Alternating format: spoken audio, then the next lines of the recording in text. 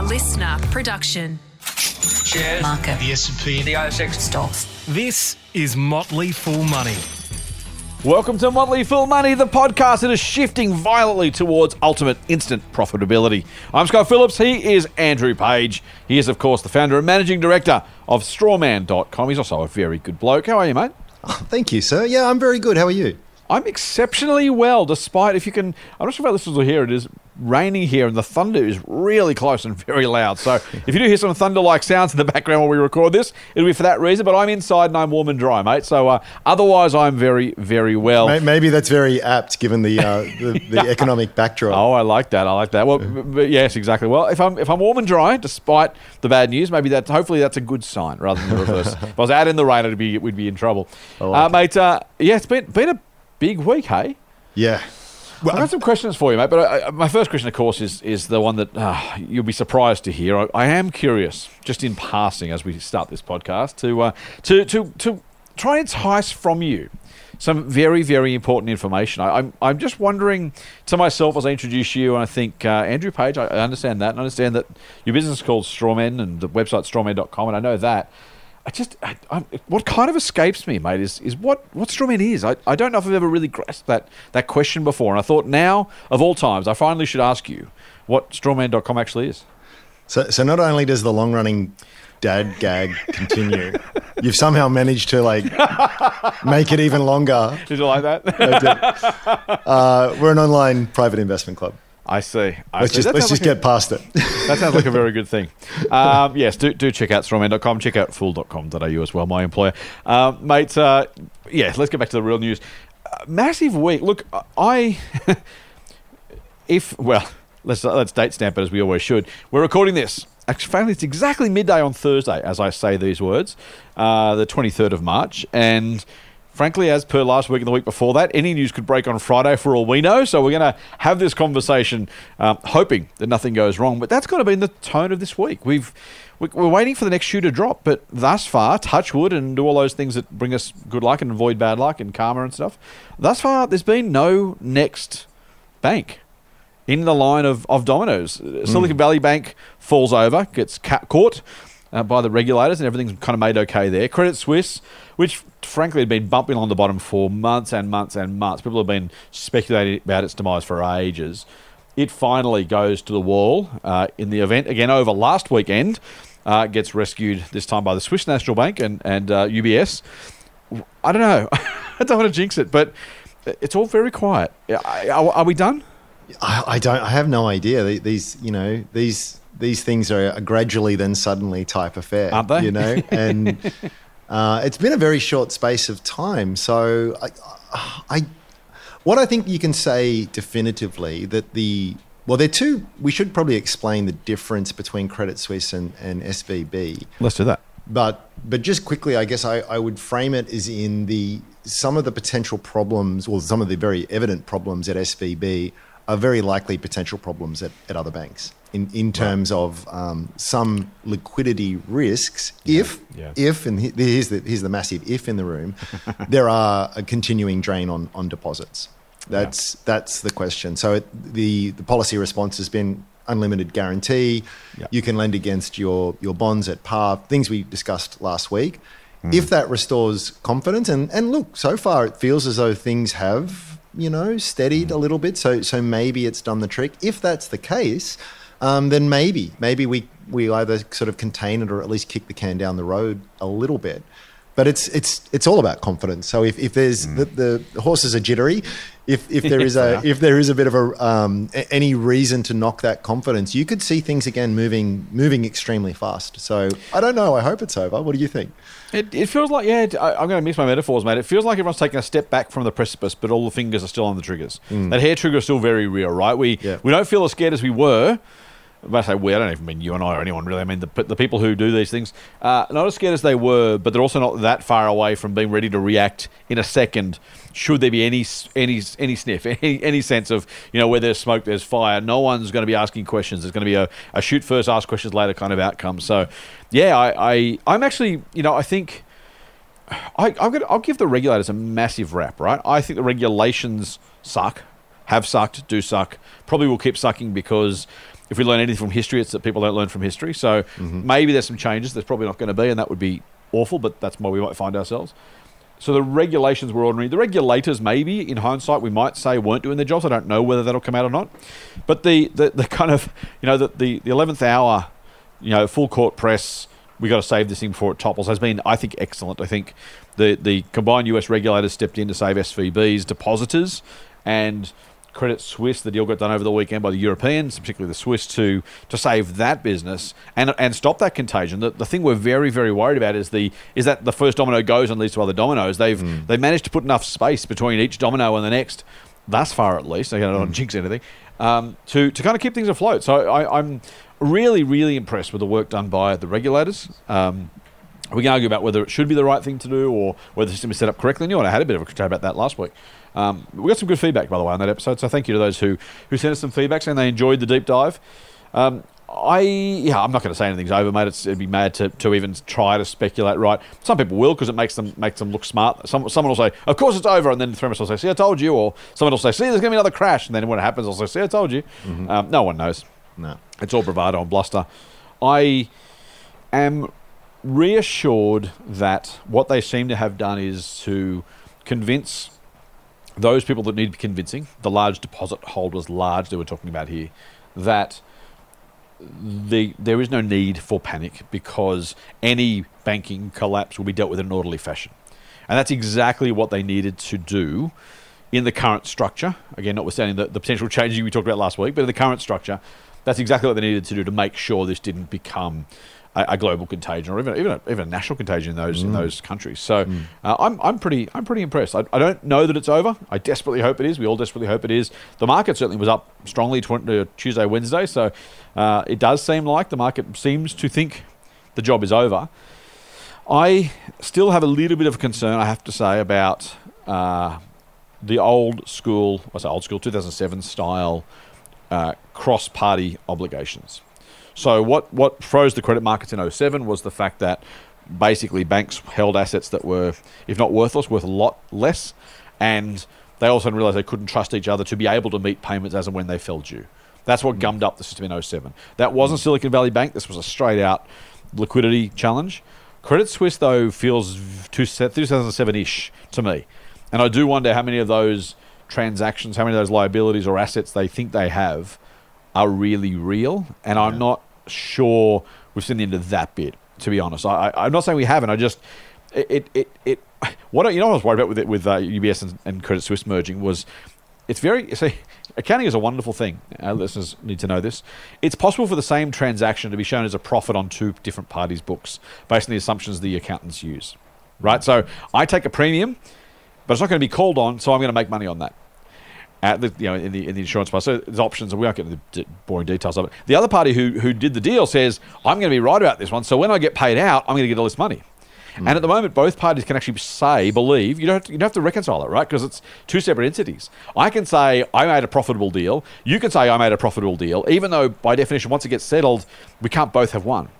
Now, what worried me with Credit Suisse and UBS is if Credit Suisse and UBS have done some transactions between them, at some point, someone's got to kind of cancel that off, because it's now one entity. And that's the bit that kind of worries me, is if UBS thinks Credit Suisse is going to owe it some money or has some assets that are worth something, I do worry a little bit that we might, in the next couple of weeks, realise that there's some big write-downs coming, because what they thought were assets on either or both balance sheets, once you consolidate them, can't both be true. They can't both win the transaction.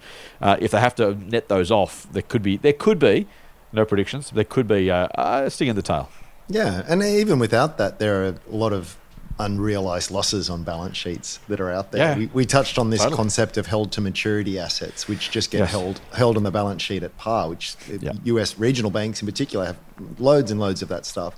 Yep. Is it a loss if you don't report it? It's like, does a tree make a noise if it falls in the woods and no one's listening? Exactly.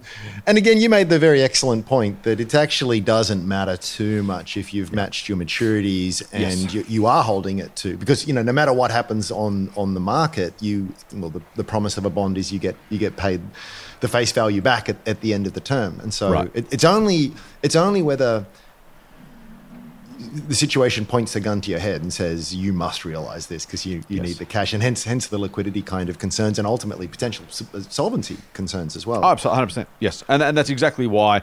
I mean, and you made the point about banks last week about, you know, if 10% of the equity in the banks goes away, the banks are worthless. That the question is, and it sounds it's both ridiculous and completely appropriate at the same time. And factual.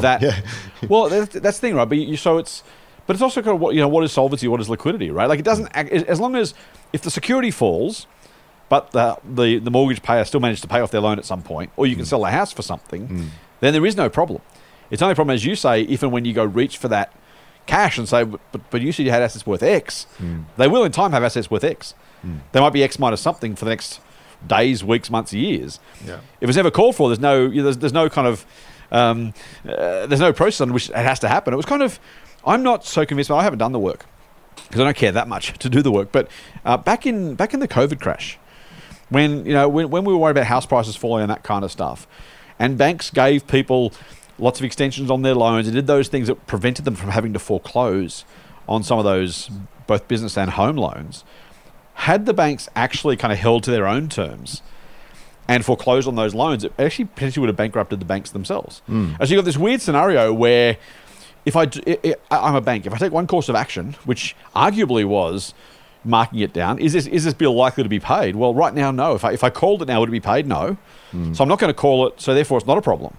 It's one of those Schrodinger's cats kind of things, like, it's both there and not there at the same time. And it's really, it's a really, I mean, I almost, it's almost like a theoretical problem, except it's also really, really real. We're talking about billions of dollars here at stake about what this is actually worth. And so, I think the Credit Suisse stuff, the SVB stuff, other banks is that, and that's why the regulators' confidence restoration was so dramatically important. Was the money's not there if depositors want it. So what do?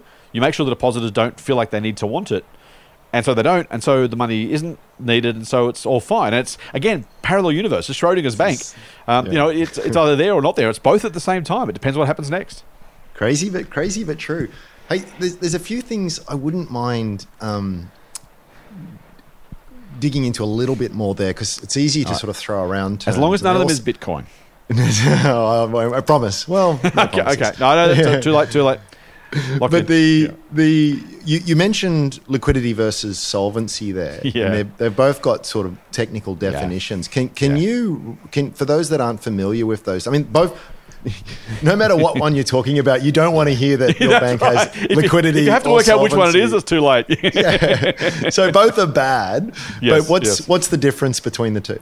All right. Well, I'm not going to. It's a good question. I'll actually ask you to help me define the terms, because I don't know that I know the specific legal or accounting terms. So I'm going to use the economic layman or the business layman's terms of these kind of terms, just to help break it apart a little bit. So solvency is the idea that you simply have sufficient ability to meet your obligations when they fall due. More assets than liabilities, essentially. Yes, so we talk about a business trading insolvent, for example. We hear that term more regularly. Is, at some point, if you say, I'm not going to be able to pay these bills, I literally can't do this.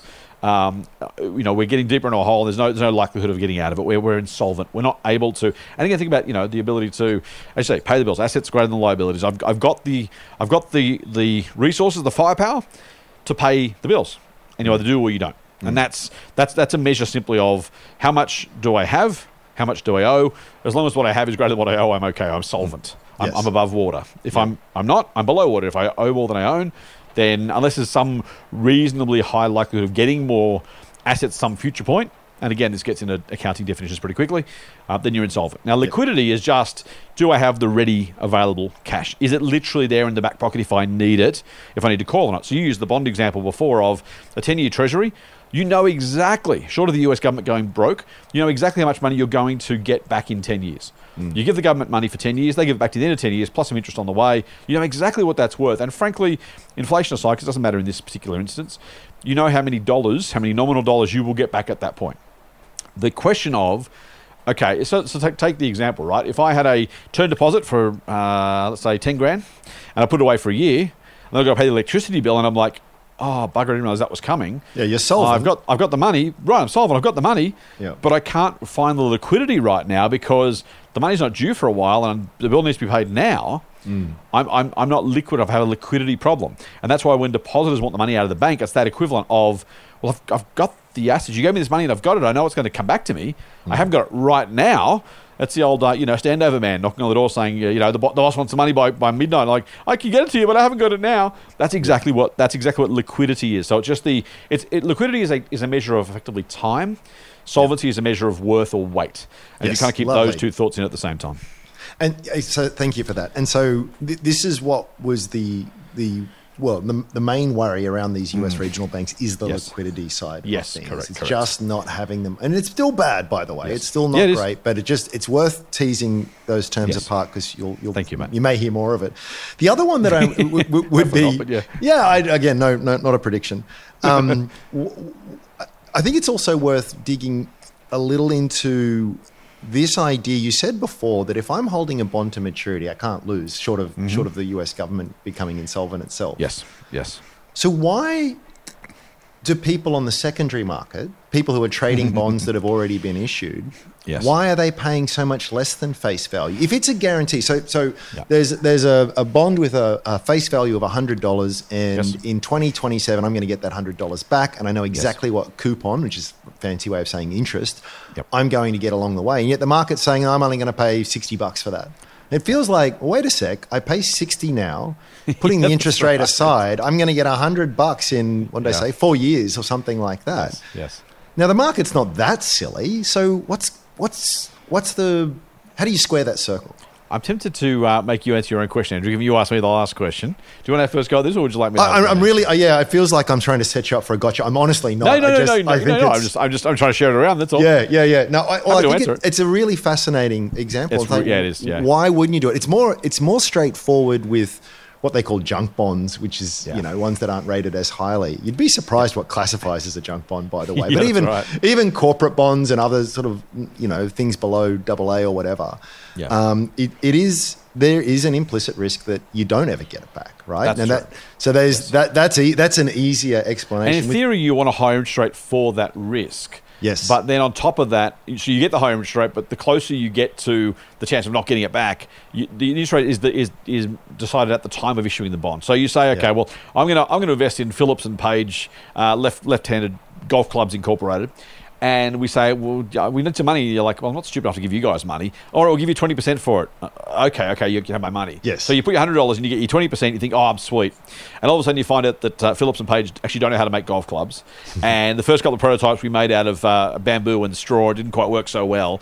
And all of a sudden you're thinking, oh my God, I thought 20% was enough. Yeah. I'm so scared now. I will sell this thing at whatever price I can get just to get myself out of it. So I'm going to, even though I get my 20% interest in theory, I'll take $50 for the $100 bond. I just want out. Yeah. And someone else says, I think you're getting that wrong.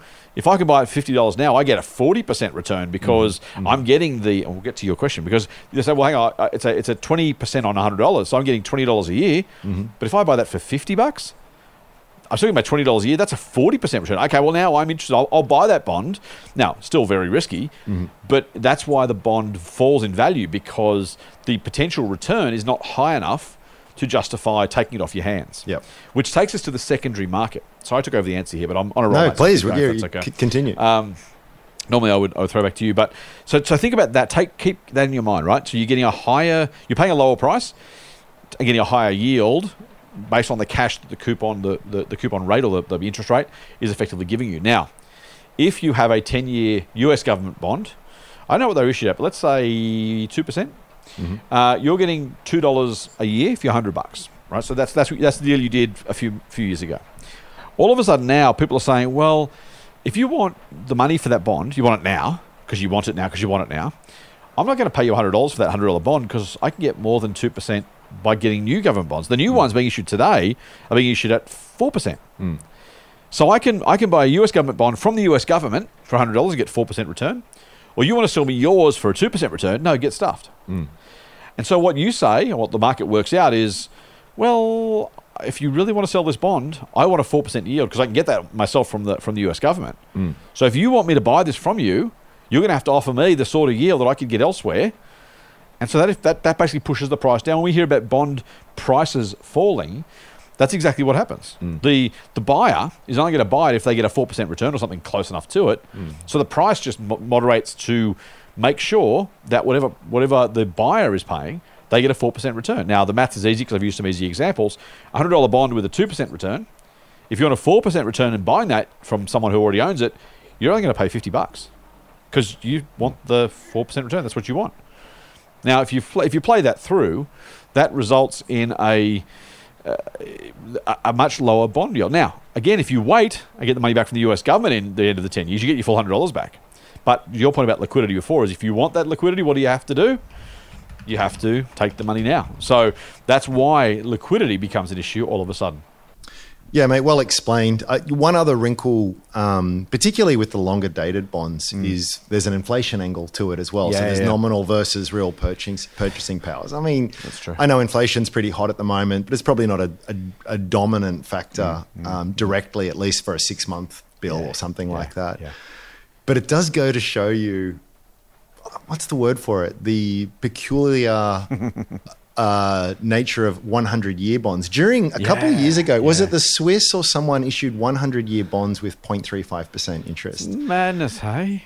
Now, it's all good and well to say, oh, it's okay, I'm going to wait to maturity. Now, if history is any guide, you're going to get your 100 nominal face value back in 100 years, but you'll probably have like $8 then of purchasing power. Extraordinary that anybody would buy.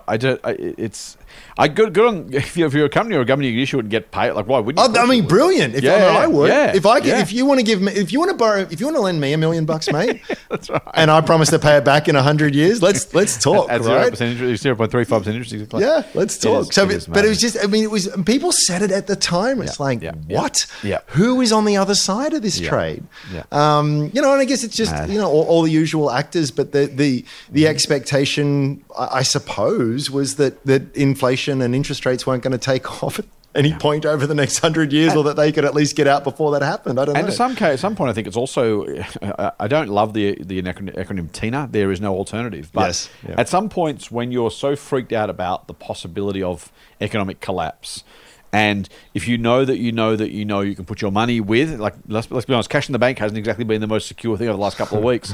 If you can put your money with some entity, a government entity that backstops something, you kind of think, well, at least it's there. At least. And I mean, honestly, 100 years of inflation and a tiny trade, it's only arguably there, because there is relative over 100 years when inflation is whatever it is. As you say, if it becomes $8 in 100 years' time, you think, well, you could have invested anywhere else and lost 90% of it, still come out ahead. You could have reinvested that process. If you invested in something, I don't know, I'm going to make this up, but if you invested in something that lost 90% of its value immediately, and then took that leftover $10 and invested it at some sort of reasonable compound return for the next 99 and a half years, you'd still end up with more money. Like, it is bizarre, but there you go. The decision making of some people, it's fear, right? I mean, think about extreme fear. That's exactly what that is. Like, I don't know. I'm so scared right now. No one's going to criticize me for, well, we are, but no one's going to blame me for putting money with the Swiss government or the American government or the whatever, because at least I'm getting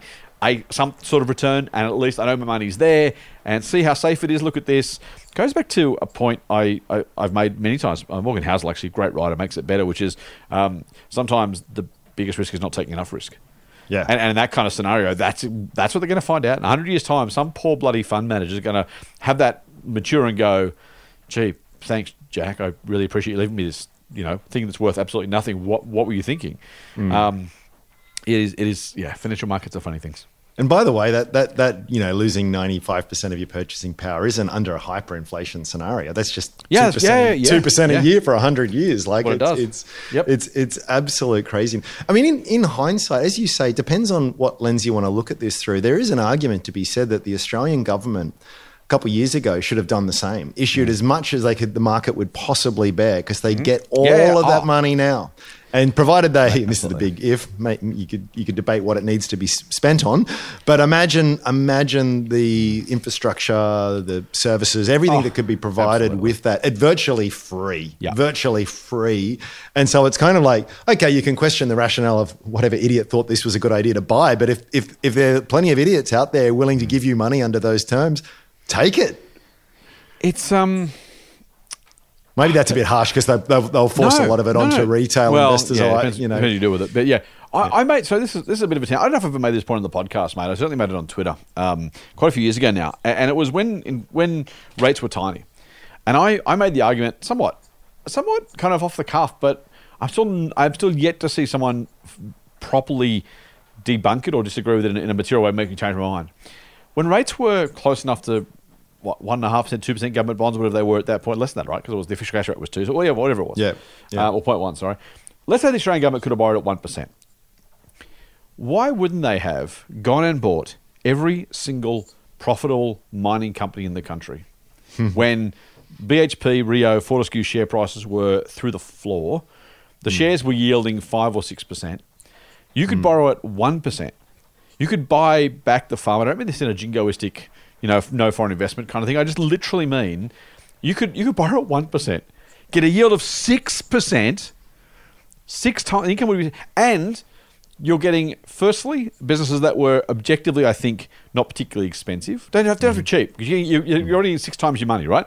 Yeah. Objectively inexpensive, and the full value of all those resources forever. Yeah.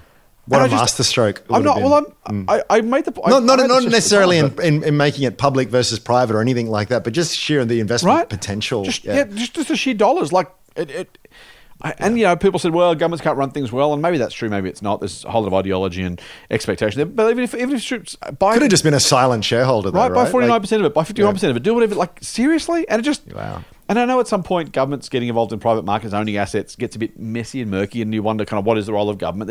There's some ideological, philosophical conversation to have, but I made it feel, again, to your point, probably more appropriate, right? Infrastructure, social service, actually things that we need.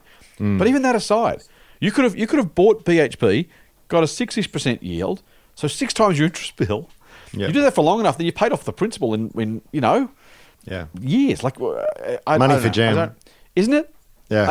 I don't get it, mate. I really, truly, I guess it's probably too radical for the mandarins in Canberra or in the state capitals, but it was just the most obvious thing in the world. I don't know if you've got taxpayer money, like your income source, the ability to service that loan is unquestioned because you can effectively do whatever you want with the tax money of the country within reason without being overthrown. You can make up your own money beyond that. Right, well, there's that too, I suppose, yeah. But, anyway. So it just seemed really, really obvious to me, and I've still yet to hear someone convincingly say, no, that wouldn't work because X. I just don't get it. I really don't get it. Yeah.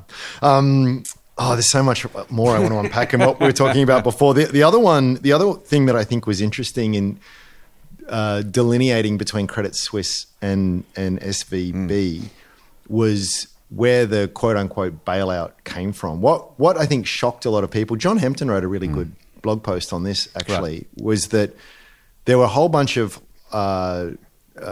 hybrid security holders, and we should just talk about what those instruments are, and you can buy them as a retail investor. Why you would do that, what are the pros and cons are. But what happened was effectively they got wiped out. Like they just basically said, no, we're not going to honor it. And a lot of people taken by surprise, not the man in the street. Like sophisticated institutional investors were taken by. And what was interesting about John's article was all he did was just bring up their own presentations and the prospectuses, where it says in black and white, we can wipe you out if we want to, and equity holders rank ahead of you. So it's sort of like it does. Sometimes you really do think there are no adults in the room. This isn't This was sort of written in black and white. But tell me, what is a hybrid security? And then maybe this is too big questions to sort of lump together, but also when a company goes under forcibly or otherwise, there's a line out the door in terms of creditors. Even in situations of insolvency, you sort of sell all your assets. There's a little bit of residual amount left, and then you say, how do you break it up? And so some investors get to the front of the queue, and others are at the back. So unpack that for us.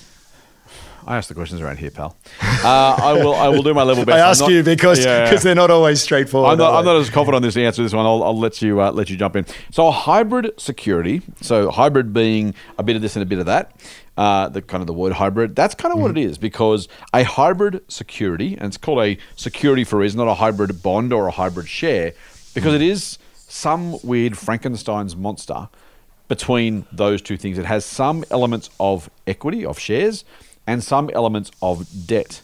And generally speaking, all hybrids are different, but generally speaking, and banks are experts at this. We'll have listeners out there, probably a few listeners, more than a few listeners with bank hybrids in their portfolios. You are supposed to get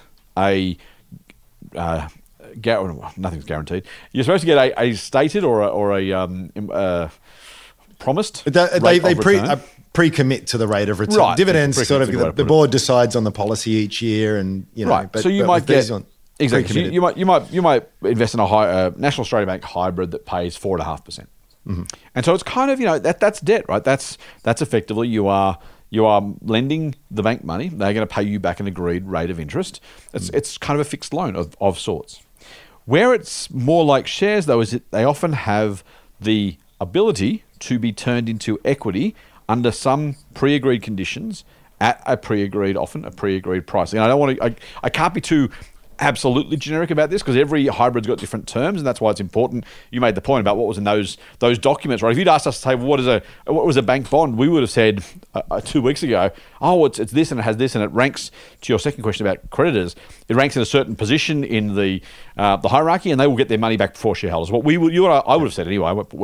I would have said, if someone said, what about this Credit Suisse bonds? I would have said, oh no, the bonds rank above shareholders. They'll be fine. Shareholders get wiped out, but bondholders have got a chance of getting paid. Anyway, so these hybrids have a combination of both. They have to give you the opportunity to get again, not guaranteed, but a pre-committed rate of return, and the chance for them to convert to shares at a given point at a given price. Can you help me colour that any more, mate? I think that's right. I mean, they are non-standard instruments, really. You can build them however you like. And here's the deal: do you want it or do you not want it? And so there's a lot of nuance. But in terms of a high level, I think you're absolutely right.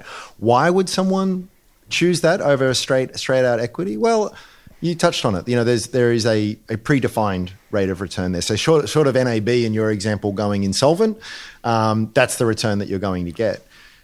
The general rule in investing is that risk equals return. It's a horrible way of putting it, but that's how it's sort of phrased.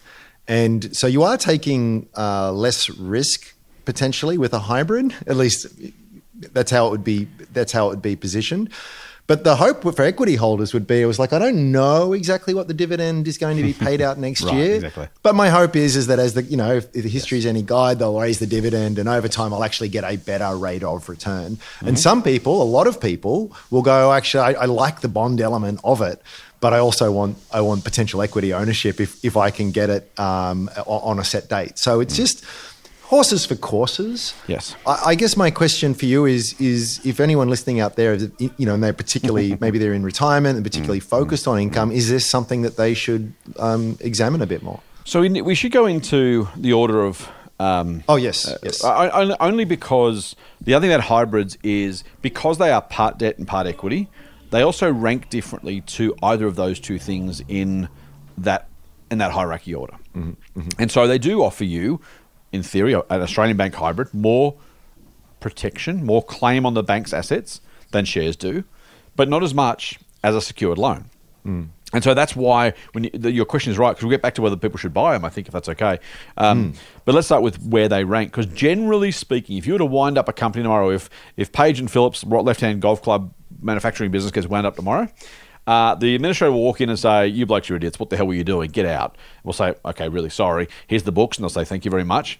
The administrators will look at the books, find out what assets we have. They'll sell them all off one way or another. They may try and get the business going. So they might do that. But let's assume they don't. They sell all the assets off. And they go, right, we've got all the money from the assets we've sold off. We've got a big full bank account now. Who gets the money? And they will start on a pre-agreed, legally based, generally, except for this Credit Suisse example, legally based order. And they'll start with secured creditors. So think about a mortgage, right? When you take out a mortgage, the bank gives you the money to buy the house, and they get security over your home. In other words, if something goes wrong, they say, thanks, give us the keys, off you go, we'll sell the house, take the money. So they have security, they're a secured creditor, they have security over the house. If I was bankrupted tomorrow, the bank would say, well, I get the house at least, the rest of your creditors can divvy up whatever's left. But I'm a secured creditor, I have security over that asset. They come first. Next, generally, comes the unsecured creditors. And think about this, when you think about a car loan versus a personal loan. If you take a car loan out with a bank to buy a car, generally, they'll say, great, thank you. If you don't pay, I've got security over the car. If you take a personal loan out to buy the car, you're saying, I want to borrow the money, please, I'll pay it back, promise. But you don't have access to the title of the car. You can't just take the car itself as no security for the collateral. loan. Collateral, that's the right word, correct. So that would be a car loan is a secured loan. A personal loan is an unsecured loan. Now, it's a riskier loan to make because you are next in that line of creditors. And usually, as a result, the bank will charge more interest to reflect that. The ultimate unsecured debt at the ultimate pecuniary usurious interest rate is credit cards. Right? That is unsecured debt because you're going to say, they'll say, spend on whatever the hell you want. Don't have to tell me about it. I don't care. Just pay me 20%, and if I'll bear the risk. And then after you finish that, we would say, Andrew and Scott would say, as 50% shareholders in Page and Phillips left-handed golf clubs, if there's any money left, we'd like what's left, please. And we're entitled to that. As shareholders, we're entitled to that money, whatever's left. Very, very rarely is there anything left by definition, because that's why these companies tend to go into administration. If you own shares of a company that get wound up on the ASX, you might get a couple of cents a share if you're really, really lucky. Pennies But on the very dollar, rare. as Right, they say. but it's very rare. So that's the broad order. Hybrid securities we just talked about sit somewhere in between. You're not a secured creditor, you're not a shareholder, you're somewhere in between. And so let's do Credit Suisse's bonds first, mate, and then we'll come back. Can I just make one quick please, yeah, comment? go. Anyone listening to that who tends to be a little bit risk averse, I think the thing that you probably want to say there is the thing that you probably want to say there is, you go, well, I want less risk, right? Yeah. So that says good. The trouble is by the time that hierarchy matters, it's too late. It's not as though one gets made whole and the other one isn't. So you can understand. It's just like, well, it's safer. But by the time that element of extra safety comes into play, it's already extremely bad news for you. It's not like you're going to get away with it. And every equity holder is there. They're the ones who cop all the loss, and you cop nothing. You'll cop a loss as well because. Yeah. So I just want to make that point. I think that's a good point, mate. That's how they get advertised. Oh, you're much safer. You line up ahead of other creditors. Like, yeah, but at that point, it's bad for everyone. It's just less bad for me. Now, in this case, though, and this is where Credit Suisse is important because they are different. That circumstance is different to every other circumstance. They basically, the bondholders, there was rules in that to say, hey, if and when you stop, if the bills come due. Normally, the bondholders are made whole, and then if there's anything left over, the shareholders get it. These bonds were specifically, as you've already said, written such that they didn't bring with it the usual claim that a bondholder would assume, which is, I will rank above shareholders. There was a clause in there, and I believe, mate, you've read the blog post and you've probably read more about it than I have. I believe it was put in with the insistence of the central banks of Europe, which basically said you must put a rule in or a line in that contract which says, yeah, you know how bonds have an extra claim or rank above shareholders? Yeah, not these ones. These ones don't count. Sorry, dudes, you're out. Yep. And it's what they call a bail-in, yes. which is another term that needs a bit of clarification as well, as opposed to a bail-out. As in, it's the people on the inside that are bailing you out. Exactly. And this is why, because you make the liabilities of the counterparty of the issuer go away. Correct. So that helps the bail out. Which is why they do it, right? It's basically extinguishing those liabilities to put the company on a surer footing. You don't owe those debts anymore. The debts are effectively wiped out entirely. There's still a shareholder base. The business still exists, but you're in a much better place. The one thing I think for when it comes to the Credit Suisse bonds and why this is, I think, fascinating, and it comes to go back to the hybrids a little bit, is I reckon that anyone who bought a Credit Suisse bond over the last whatever number of years they were issued for, I reckon they've gone, yeah, sure, but it's not going to happen, is it? And it's almost the reverse of the 100-year bonds we were talking about before, 100-year government bonds, which is, on one hand, it's like, oh my God, I can't imagine anything being worse than, I'll take whatever deal I can get to put some money aside, right? The reverse then became true X years later, where people went, I mean, that line's there, but it's never going to happen, is it? I mean, what are the odds the European central banks say, no, you're out? It's not going to happen. So, yeah, that's fine. And on one hand, the things that and back almost to the Australian bank scenario, the things that we assume couldn't possibly happen, can't possibly be true, because either we don't want to think about it, we can't imagine the circumstances, or because it's never happened before. Those are the things that's why those things are, I want to say black swans, not exactly black swans, but that's why they come up, because everyone goes, oh, that's not going to happen. Of course it won't, because I can't imagine it happening. That'd be terrible if it did. So I'm going to assume it can't.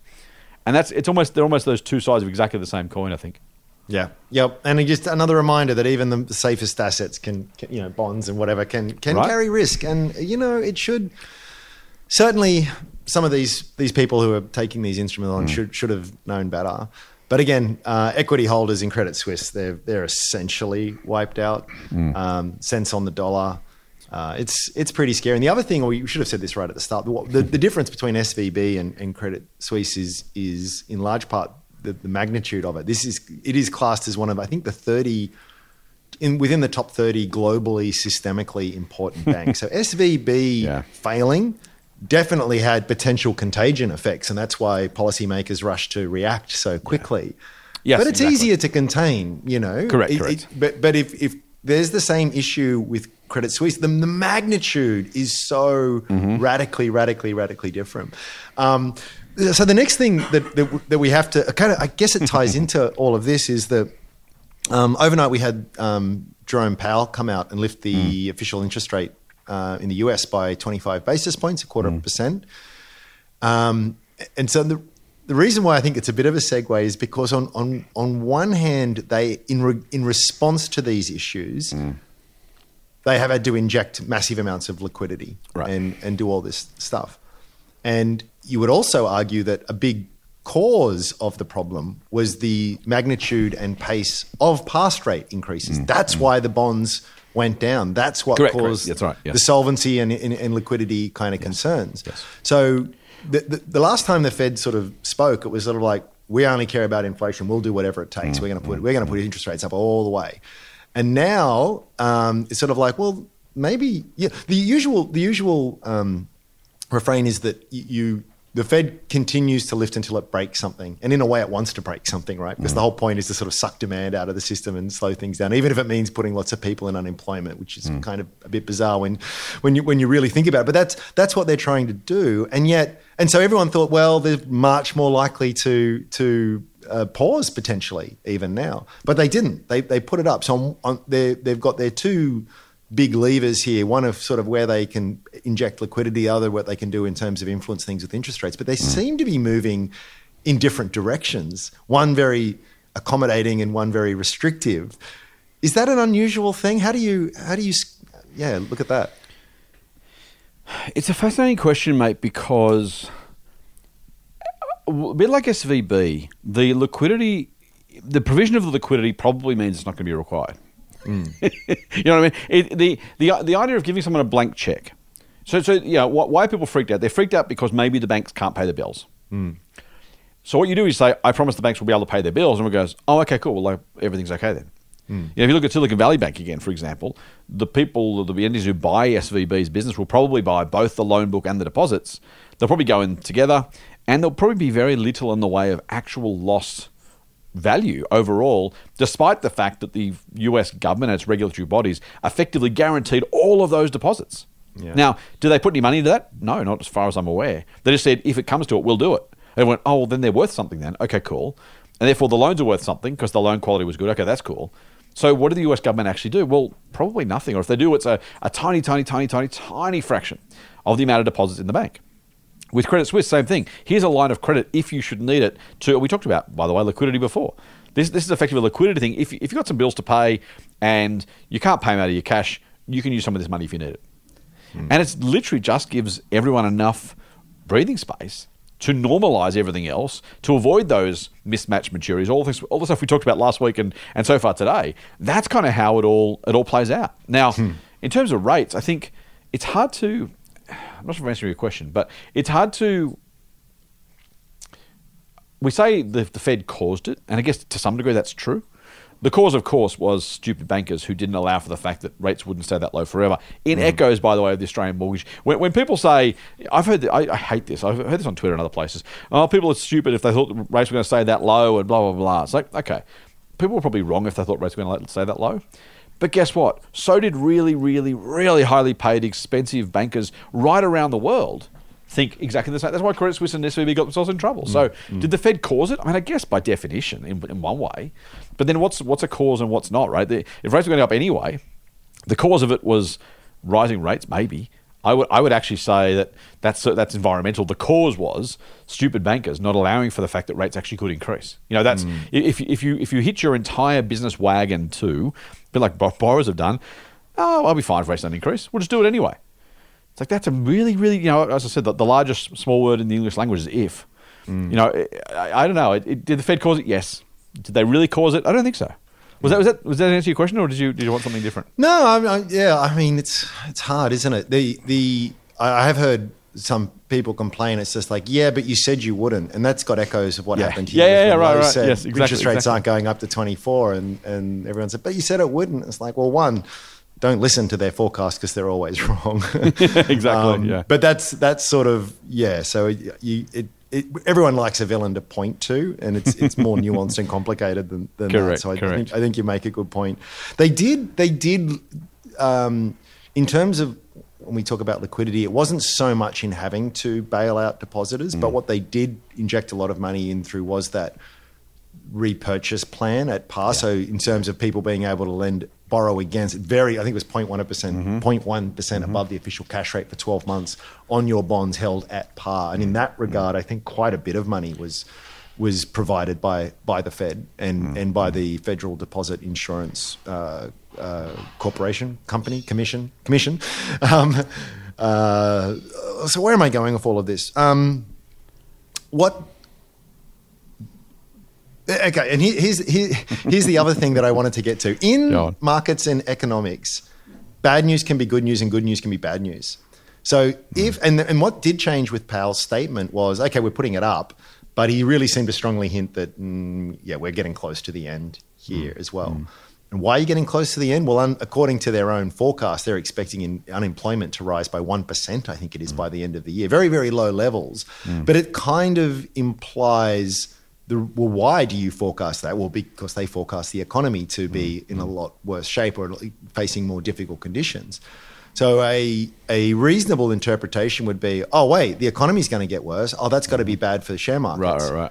But counterintuitively, it's like the markets go, woohoo, lower interest rates. That's right. It's weird. So prices go up. It's a strange old world. Again, I'm asking you to square lots of different circles here, but do you want to have a chew on that and see how you go?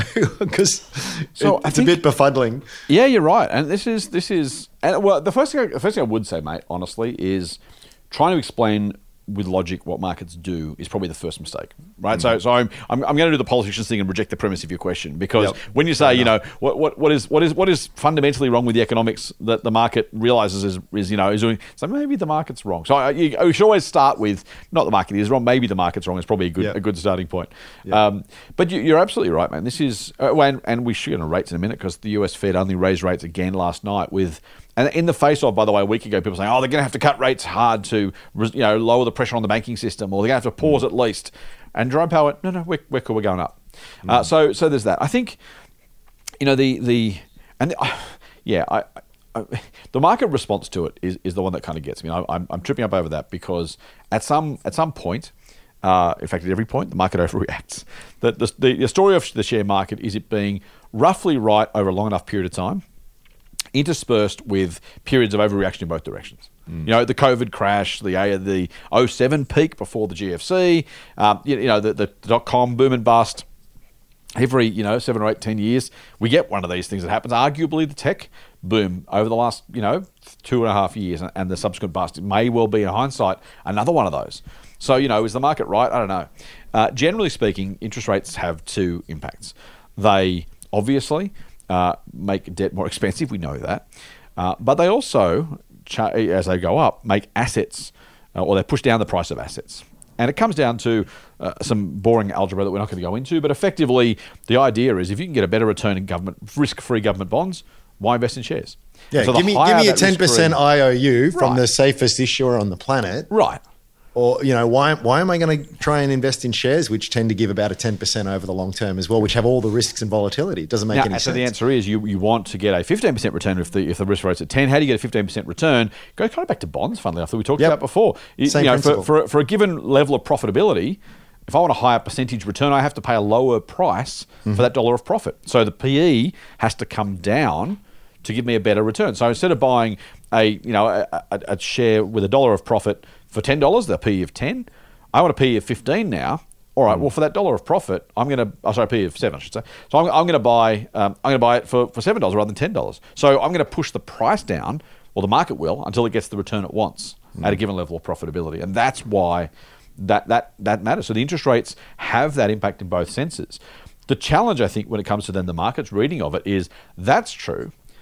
But the profitability of these businesses, I know we're kind of drawing, sort of turtles on turtles, but the profitability of those businesses is governed also by those interest rates. And so if rates go down, what does that do to the profitability of these companies and the asset price and everything else that goes with it? So it is all, and by the way, banks are different again because banks tend to make more money when rates go up because their stock in trade, their inventory is money. And so the higher rates are generally the more room there is for more margin. So it's also different in different parts of the market, just to make things really, really more complex than it needs to be. Those are the things that all happen at the same time. What's your take? Yeah, I think, you answered it really well. It's just, gosh, man, we've been doing this for 20-something years. It's still, you find yourself rattling off the standard answers, but every now and again I sort of catch myself and just try and go, wait a sec, let me think that through. Exactly, yeah. It is really counterintuitive, and those who are new to investing, you kind of think, it's hard enough to work out all these other things that I need to try and do as an investor, and now I've got to layer upon all these things and the counterintuitive second order and third order and fourth order impacts to all of that.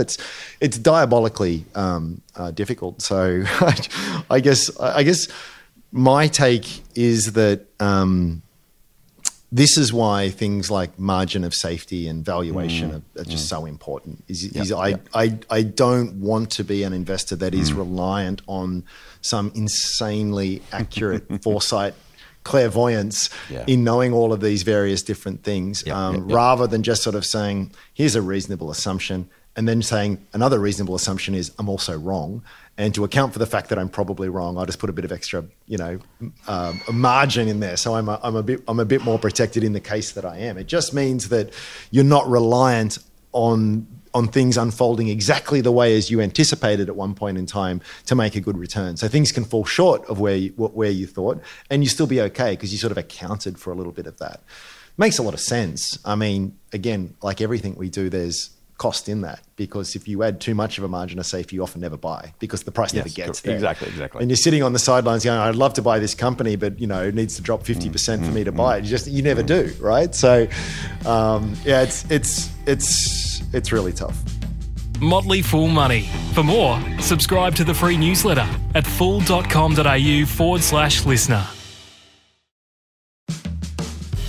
So I'm gonna pick on Warren Buffett for a second. I don't do this very, very often. No, but, okay.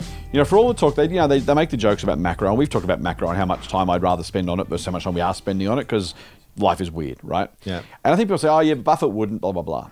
You vividly remember this too. Buffett talking, I want to say, was it, I don't remember when it was now. Would have been pre-COVID, I think, on CNBC in the States. And he said, if interest rates stay low, shares are cheap. If interest rates go back up, shares are not cheap. And Buffett then didn't buy anything. Now, I am going to suggest to you, as I love Uncle Warren to death, right? If he's listening, sorry, Uncle Warren, I apologise. He's not listening. He's not listening. If he's listening, seriously, he should be give up. He's got better things to do. The reality is that if he truly believed the macro, then he would have kept buying.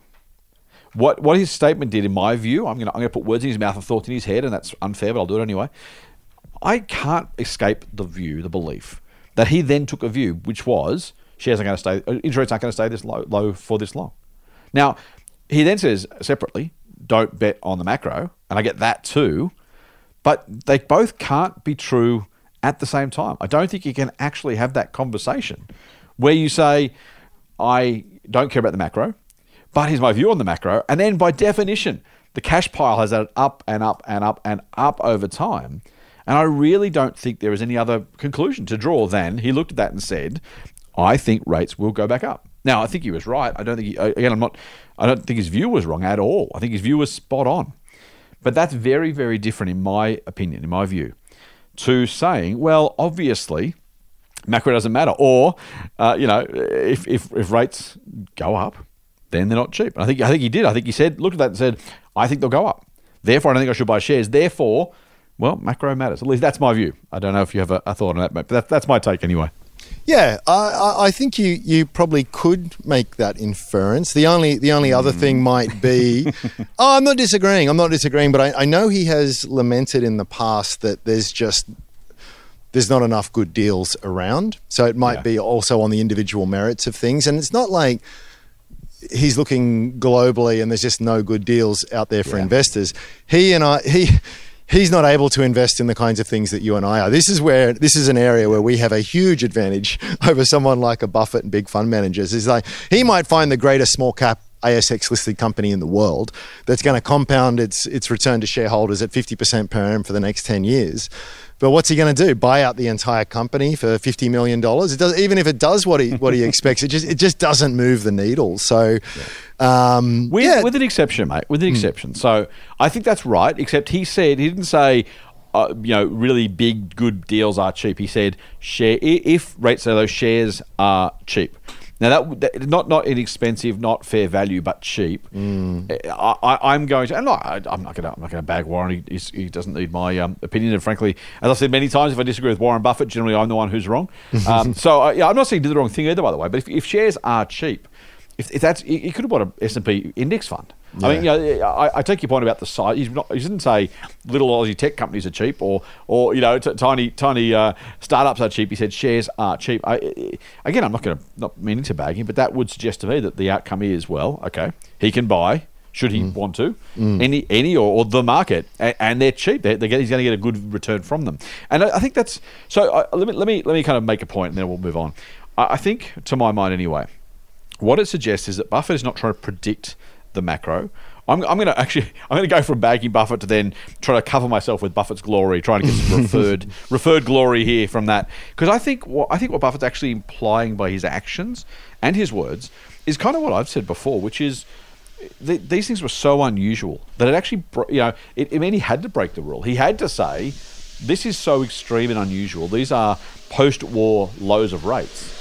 That's unusual. That's not going to continue. And I think he had to make a call. I think he doesn't want to think about the macro. He's not predicting what rates will be by Christmas. But I think he objectively, I don't think we can avoid any other outcome than he's looked at that and gone, rates are low. I don't think they'll stay that long. That's why I'm not buying. He's had a view on how likely it was that rates would remain that low. And I think that's where you kind of end up in that position of having to or choosing to make that call. Yeah. Well, even the world's greatest investors are going to have difficulties at times. At times, there's some solace in that. Let's move on, mate. Let's finish off with just we've sort of spent a lot of time talking about banks and interest rates and all sorts of stuff over the last couple of weeks. Again, because we've had to. Like there's no other game in town. As I said, a lot of listeners say they appreciate it. So thank you for those who got in touch. But we in a normal year, in normal circumstances, we'd be talking about everything but macro and bond rates and Credit Suisse and goodness knows what. But here we are. Yeah. Part of the result, and we talked about the so what for some of this stuff. One of the really, really, really big so whats has been the changing expectations of investors, and kind of as a result, the changing choices made by some particularly small and particularly tech companies in response. Do you want to? You kind of made this point before we started recording. So, what are you seeing, mate? How is the changing rate environment, macro environment, changing what companies themselves are doing, and not in the way that you might think? So a big part of what we do within Strawman is that we try and sort of connect our members to managers, ask them some questions and get a better understanding of the business. So we do about one a week, usually a little bit more. And we've been doing it for a while. And my observation to you was just how, like, every company is different. So there are different questions, different considerations. But there's been a couple of things that have just been consistent across the board. And one of them has been when you start asking them about stuff, it's all about how they're going to reduce costs and bring forward cash flow positivity. And a lot of these companies were running, they were burning cash for a long period of time, and not necessarily recklessly. The output of all that investment and spend was very, very aggressive top line growth. So they had these, and particularly for tech, right? So especially as these new markets are being disrupted and new markets are being opened up, you don't want to sort of be too conservative here. There's land grabs at stake here. So you spend, you go out, you lock in as many people as you can. Don't worry, the money will come later. And it was a narrative that I think it's fair to say was abused or people, were very happy to get on board with. But at the same time, it's not a silly narrative, right? Like this is, if you and I have a new product the world's never seen before, and it's likely that if we don't do it, someone else or many other people will get onto it and start selling it out there. We want to get out there as much as we possibly can. Yeah, it means so if we invented a brand new social network, perhaps that was going to link up the world, and it was a book of faces or something, we might say, there's other people out there doing the same thing at the same time. There's this thing called MySpace out there, and they've already got a pretty good head start. Yeah. If I'm gonna win this thing, I need to do something different. Yeah, and that was the story of, well, all of them, really. I mean, look at Uber, just insanely cheap pricing. I mean, losing money on a gross margin basis, like, which sounds, we're laughing because it sounds stupid, but Amazon did the same for years. I mean, this is not unknown, unproven, unheard of, and it's not. It's been very successful in some cases. So as much as I'm laughing, it's not. It seems stupid to deliberately go and sell something for less than it costs you to make. That's what it means to lose money at a gross margin level before any of the other costs. Yeah, before admin, before corporate costs. I mean, even YouTube back in the day, there just wasn't many ads, right? Now, if you ever watch YouTube, it's just wall-to-wall ads. It's, my God, it's infuriating. But they can do that now because if you're going to upload videos to the internet, where do you go? You go to YouTube and nothing. You go to YouTube. So they've done it. They've said, we will trade profitability now for much bigger profitability later. So there is, I guess what I'm saying is, while a lot of companies sort of use that as cover to be very profligate in their spending, a lot of companies did it very effectively. But the world has changed, and the world has changed because capital markets have dried up. So it's harder to raise equity finance. It's harder to raise debt finance. And so when I can't think of a single exception. In fact, every company that we've spoken to really over the past 3, even longer months have been, no, we're cutting costs and we're gonna get to cash flow positivity much sooner. And you say, okay, why is that? And they say, well, that's what the market wants. And I push back on it a little bit because I feel as though I'm never a fan of management teams that flip-flop in line with market sentiment and whatever the preferred narrative is at the moment. So I've got to be careful here. Am I saying that they're wrong to do this? No, some companies don't have a choice. They just simply don't have the cash there. So it's either like we cut, or we take on a bunch of debt at much more expensive rates, or we highly dilute our shareholders. So we're going to cut back, in which case you go, yep, okay, that kind of makes sense. There's also other companies out there that actually have pretty strong balance sheets and the rest, and are doing it. And I guess my argument is, if you felt as though these were good investments to make last year, and that view hasn't changed, why would you, and you've got the capacity to continue doing it without having to tap shareholders on the shoulder for extra money, why on earth would you stop doing it? Just because Mr. Market, that's right. Exactly. Who's just sort of all over the place and doesn't know what he wants, has now decided that this is the thing to do. I feel as though I mean, there are always exceptions, but I feel in a number of cases, it's like, no. If it was a good idea then, it's a good idea now. That's right. Exactly. Push forward. And I say that in some cases as being shareholders of this company. What are your thoughts on it? No, I mean you're dead right. That's if the strategy is fair dinkum, if it's appropriate, it's right, then choosing not to do it because you're going to hurt someone's feelings, or maybe the share price is going to dip temporarily. Can you imagine Jeff Bezos, 1999, .com crash, right? He says, good point. We had visions of making Amazon the world's biggest retailer with a cloud storage and processing division, and we're going to buy Whole Foods and have a physical presence and all that kind of stuff. We're going to do all that, but look, 1999, there's a dot-com crash, and so what we've decided, the market's told us that really what they want is profitability. So we're going to proceed with being the biggest bookshop and just stay in America. You know what I mean? Like, you think about what would have happened had Bezos said, I hear what the market's saying. We better be profitable. Actually, we'll only ever be so big. We'll end up being the second biggest bookshop in the country.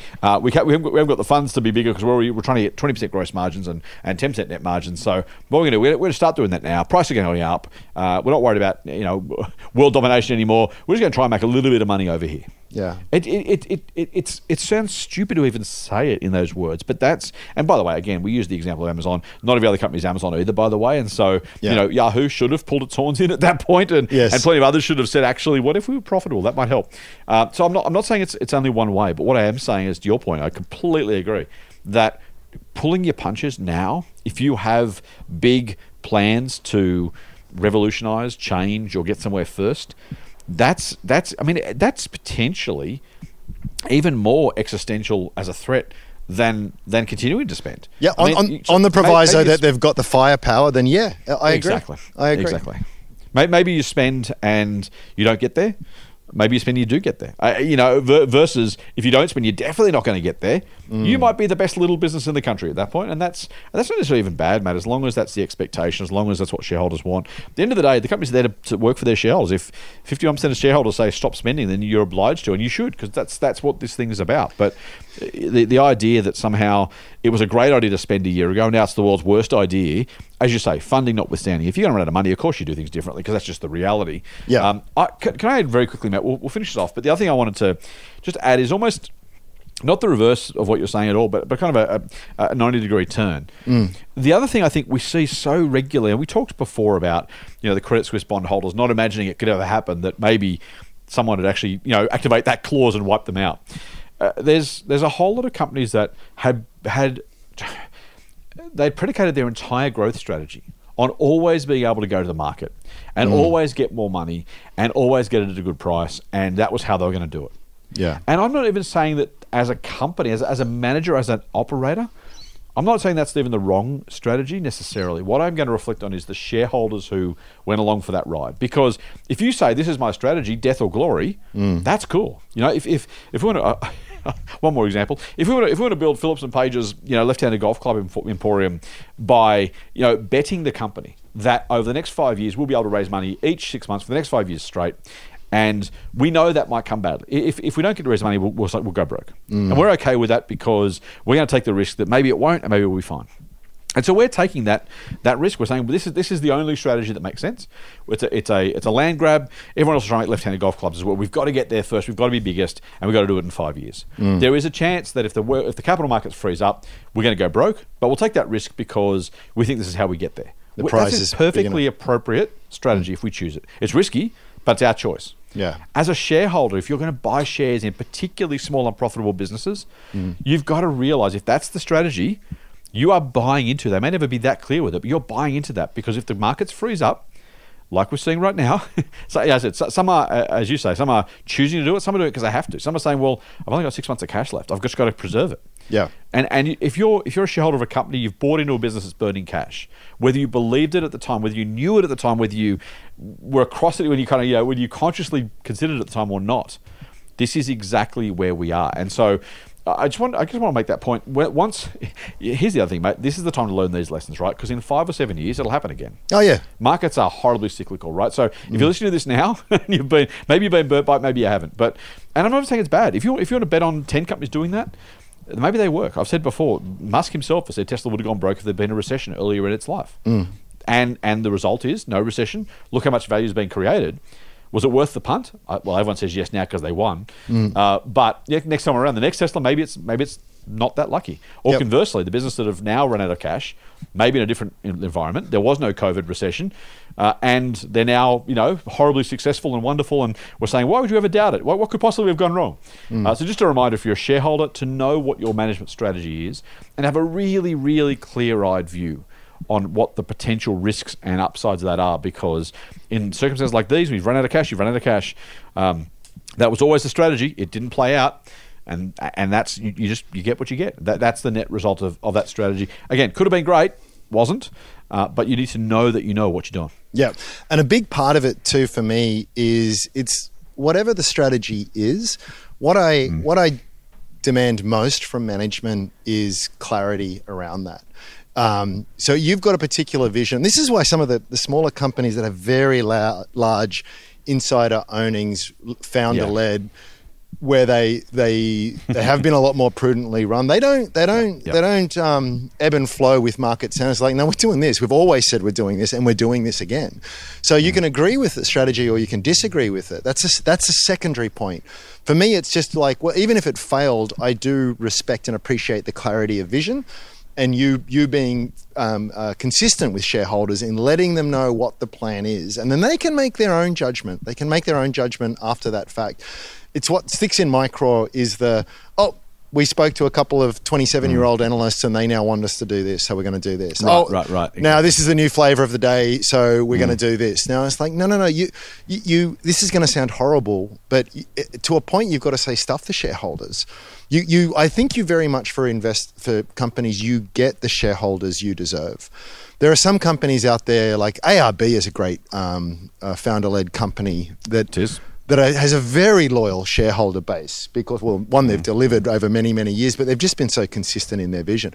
Promaticus is another one. There's a bunch of them out there. Dicker Data, another one as well. And it's sort of it's not so much that you may have made a mistake and you've decided to pivot, and there are now good reasons for that. In fact, a couple of companies we spoke to just this week, we spoke to Whisper, who do sort of communications solutions for corporates, and IMEX HS, who do sort of radiology screening. They've both really slowed down in their US expansion. And in speaking to them, it's just like, well, it wasn't getting the traction that we thought. It's like, too often the knee-jerk reaction from or investors is, "Whoa, look, you idiots! What did you do?" And it's like, actually, so again, I'll go against the trend here and say, well, anyone who's run a business, all you do is you go, I think here's an opportunity. I think this is a viable strategy, and you do it. You're not all seeing and all knowing, no matter how great an entrepreneur you are. And so, yeah, exactly. Do you know? So trying something on a set of reasonable expectations is not a mistake. The bigger mistake is putting your head in the stand and barreling ahead when all evidence suggests that it's not working. So again, it's sort of like, if things do change, straight up, very clear in our strategy, our rationale, the opportunity that we're chasing, and sticking to that as long as it makes sense, and just being clear with shareholders. If you do change, front up to it. We thought it was a good idea. Turns out it wasn't. Again, you do that long enough and consistent enough, and every company makes missteps along the way. And, I think you actually get a better set of shareholders who are far more forgiving and understanding with that. And I just make the point, I just contrast that with the management team that flips and flops, whichever way the wind blows. That's the strategy that we're producing. Yeah, that's right. Mate, I reckon we've done this one. Will you join me again on Sunday? I will. Just a little inside baseball and a little apology to those that are listening. Oh, dear. So we've had a couple of interruptions in this recording. We have indeed. Some tradespeople have rocked up to the house. So for those following the long-running rental saga that I'm going through, someone called me yesterday and said, we're coming. I said, I'm actually doing some recording. Can you come later? Never heard back. Anyway, these blokes have rocked up and there's now an industrial sander on one of the floors. So, and then the electricity dropped out because they blew a fuse. And so Link, our wonderful editor, will have stitched that together really well. But if apologies if you've heard any sort of strange segues on background noise there. This will sound seamless because Link's a wonderful, wonderful editor. But you're right, mate. It's been can I say, mate, I wish I'd known. I should have known. Frankly, I've known you for long enough. We should have had a film crew with you guys as you were looking for this place, because the saga has been astonishing. I reckon this would have been some spectacularly great reality TV. Oh man, I missed the chance. Next time we move, I'm hiring a film crew. You really should. I'm just going to dominate the ratings. So yeah, I love it. Good plan. So maybe if you're listening to our next episode, it is on Sunday. We've been successful. If not, well, you'll have to wait and see. How's that for cliffhanger? Maybe there's an episode on Sunday. Maybe there's not. We'll have to see. And just to paint a picture, I'm sitting on a plastic chair out in my backyard. with batteries that'll hopefully hold out just to get away a bit from the noise and stuff as well. So I'm sure some people think there's a very expensive studio. We've got like the That's right. the Bose headset on and these whiz-bang mics. It's maybe destroy some of the Theatre of the mind. theatre of the mind, as you say. Yeah. I hope I will see you on Sunday then. Yes, fingers crossed. And until then, full on. Cheers. The Motley Fool and people appearing in this program may have positions in the companies mentioned. General advice only. Please speak to your financial professional to understand how it may pertain to your situation. Subscribe to the free newsletter at fool.com.au/listener. The Motley Fool operates under Financial Services Licence 400691.